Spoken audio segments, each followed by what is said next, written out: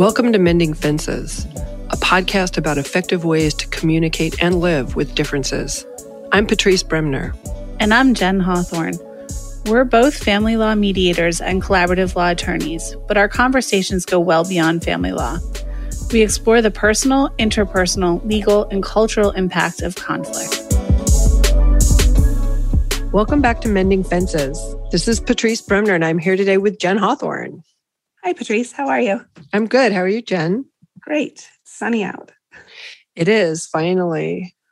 Jen and I actually, right before we hit the record button, we were talking through what we wanted to talk about today. And I don't know, this might not be a very long episode, but we wanted to really talk in some general and maybe some specific terms about how people, like just in their lives, learn how to deal with conflict and where does our understanding come from? What are we influenced by as young people and as adults in understanding conflict? I think it's a worthwhile conversation and one we'll probably come back to, many times.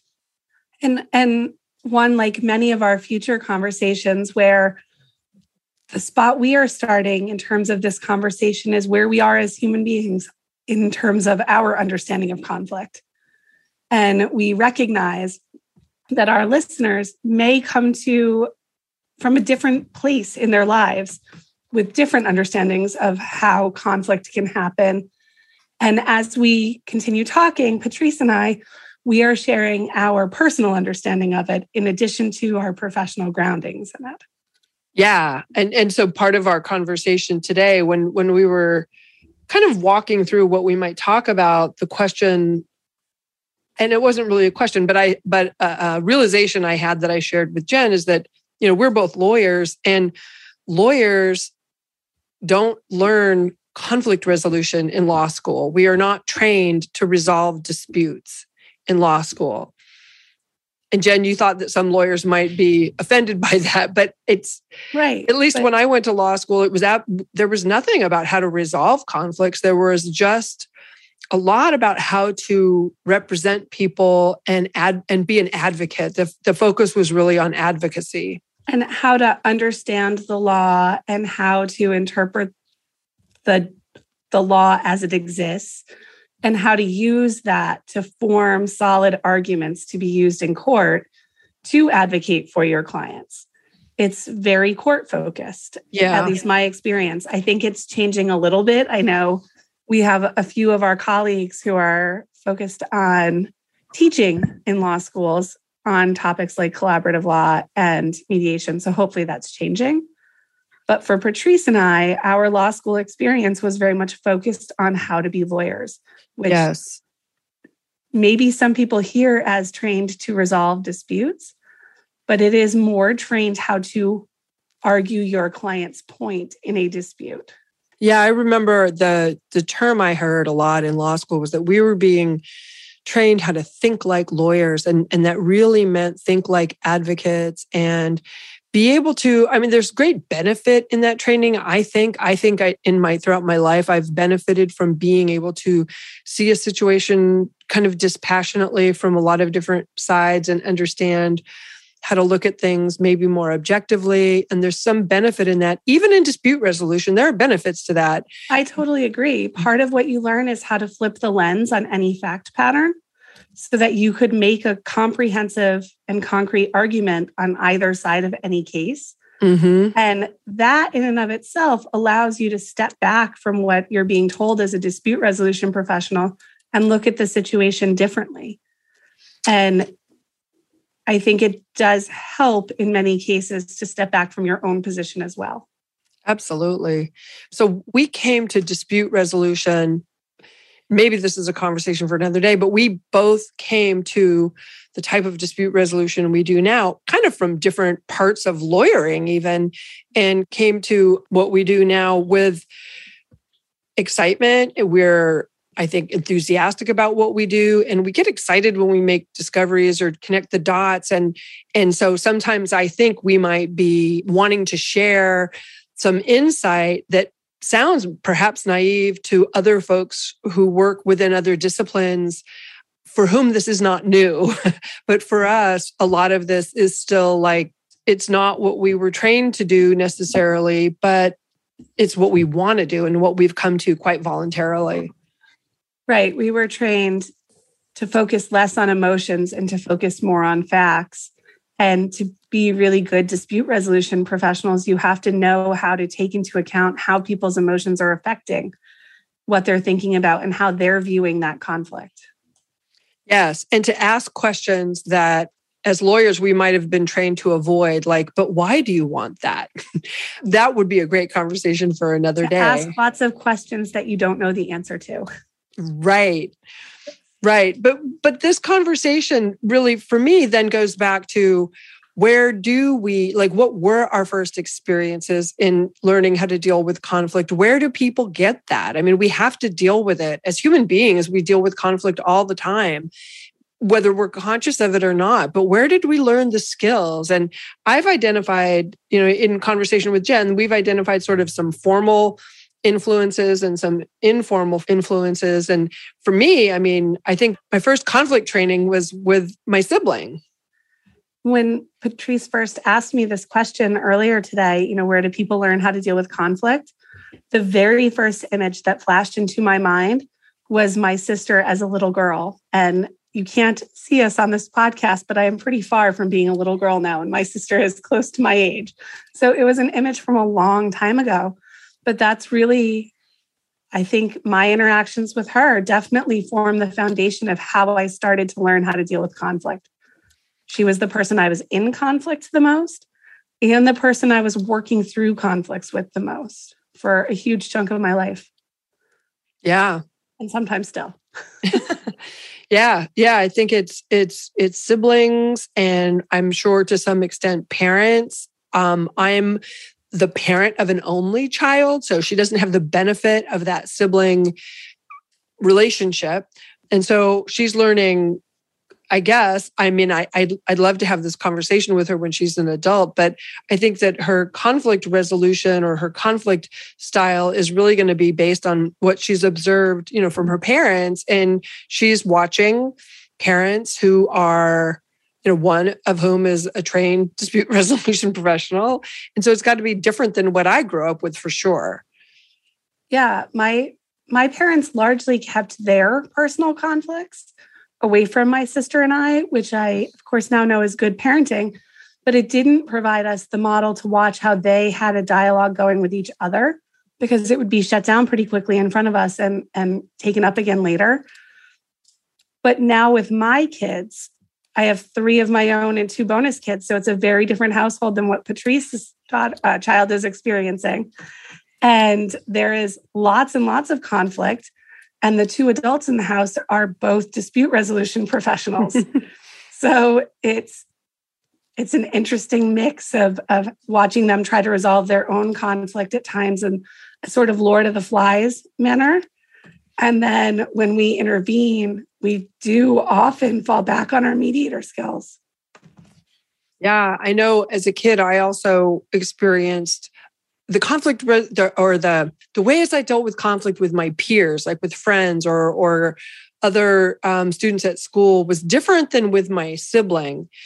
And I think there's a lot of rich conflict learning with peers and at school and on playgrounds. But just another... That's really true. Yeah. I think I was, as a child, really conflict avoidant with people outside of my household or outside of my fairly close friends and family. But my fairly close friends and family would say that I was poised to be a lawyer from a very young age because I definitely like to argue my points. Yeah, I was that kid in school also. I was a great advocate and a good orator. I think I was told I could make good arguments and I was persuasive. But I don't know. Yeah, that's a conversation for another day. I'm not sure how well it helped me. I'm not sure. I don't know how it helped me in conflicts, but I'm just trying to think through a list of other influences that people have sort of informally, knowing or not, they're learning how to deal with conflict.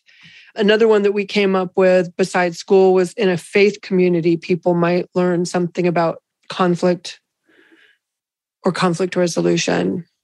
Right. And I think, I don't remember, my family was a church family when I was a kid, and I don't remember them specifically talking about conflict resolution, but I do remember my parents talking about folks talking to the priest and things like that about disputes that they were having in their marriages and things like that.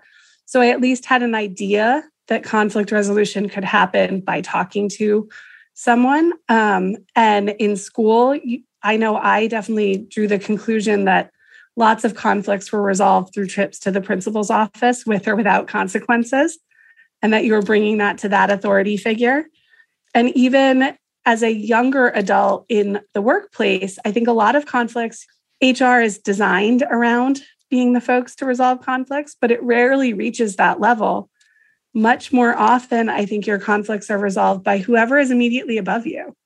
Yeah, that's interesting. And so when you think about, I'm thinking about like kids in school, and I have to really think back because it was so long ago. But I think there was, and tell me if you recognize this, Jen, I think there was sort of this almost two-tiered system in my mind. There was like that what was going on between peers, like kids at grade school, like elementary school. And we had our own sort of, like you were saying, Lord of the Flies system that was in place. And the idea was, don't escalate this to the grown-ups if you can avoid it.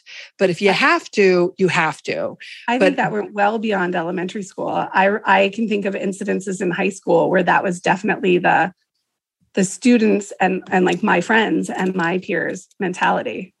Right. So I've heard people bring this up in cases. I'm just making this realization that I think I've heard people talk about like sitting through mediation or a collaborative case and maybe sometimes referencing, oh, I feel like I'm in the principal's office. Have you? I don't know that I've heard that exact phrase, but I do think that at times our clients look to us as that authority figure. And it's an interesting position to be in where we're not decision makers in any capacity. We are just facilitators. Right.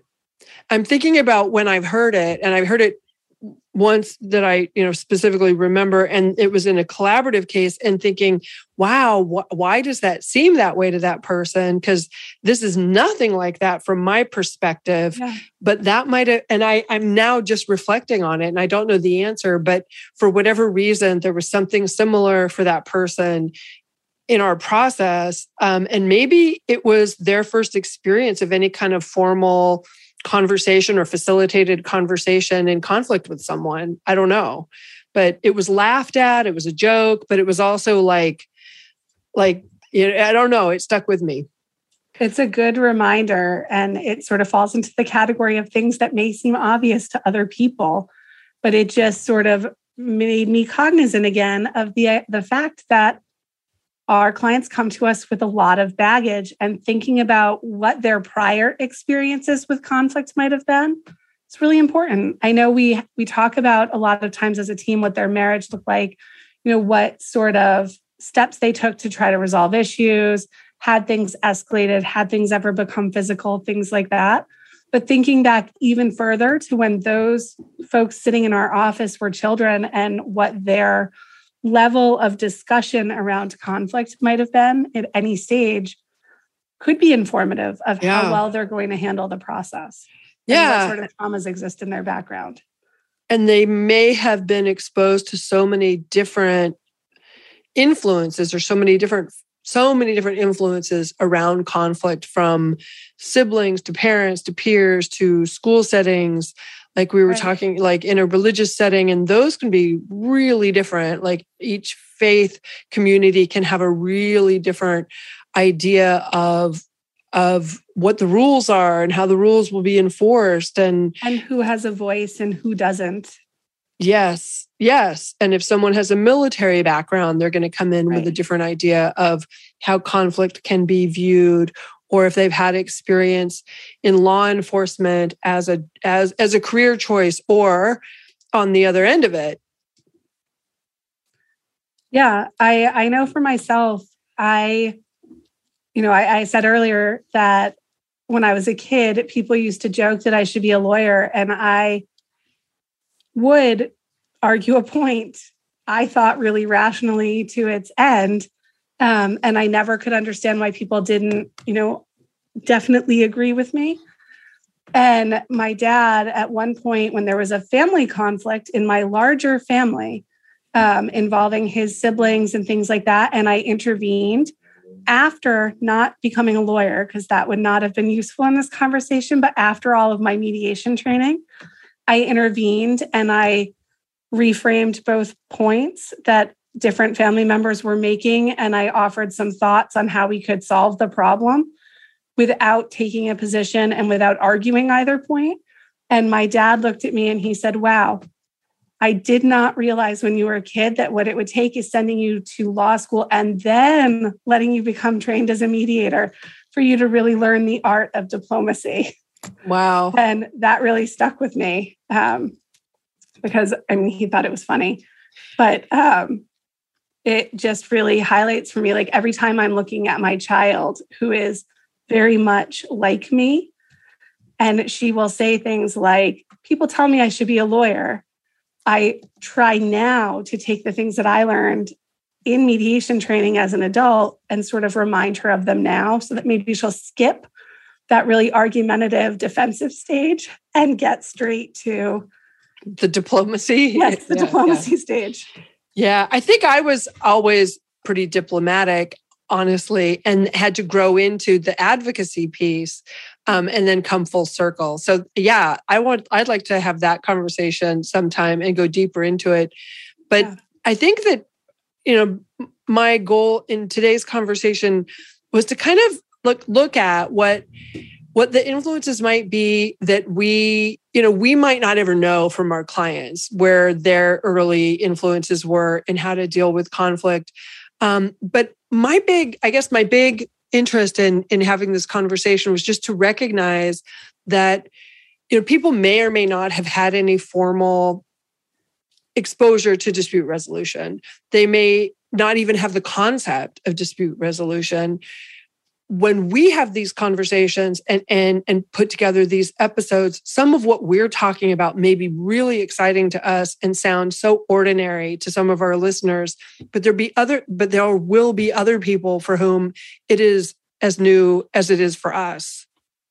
Right. I think we are, mid-path in our life course of where we are in terms of conflict, and everybody shows up to these conversations in a different place. So we hope that for those of you that this is useful, that you listen and you take some of what we learned and you're able to apply it. And for those of you that might not think that what we're saying is so revolutionary or so novel, we hope that you keep listening and that we say something that interests you in a future conversation. And we'll keep talking. We will keep talking. Thanks, Jen.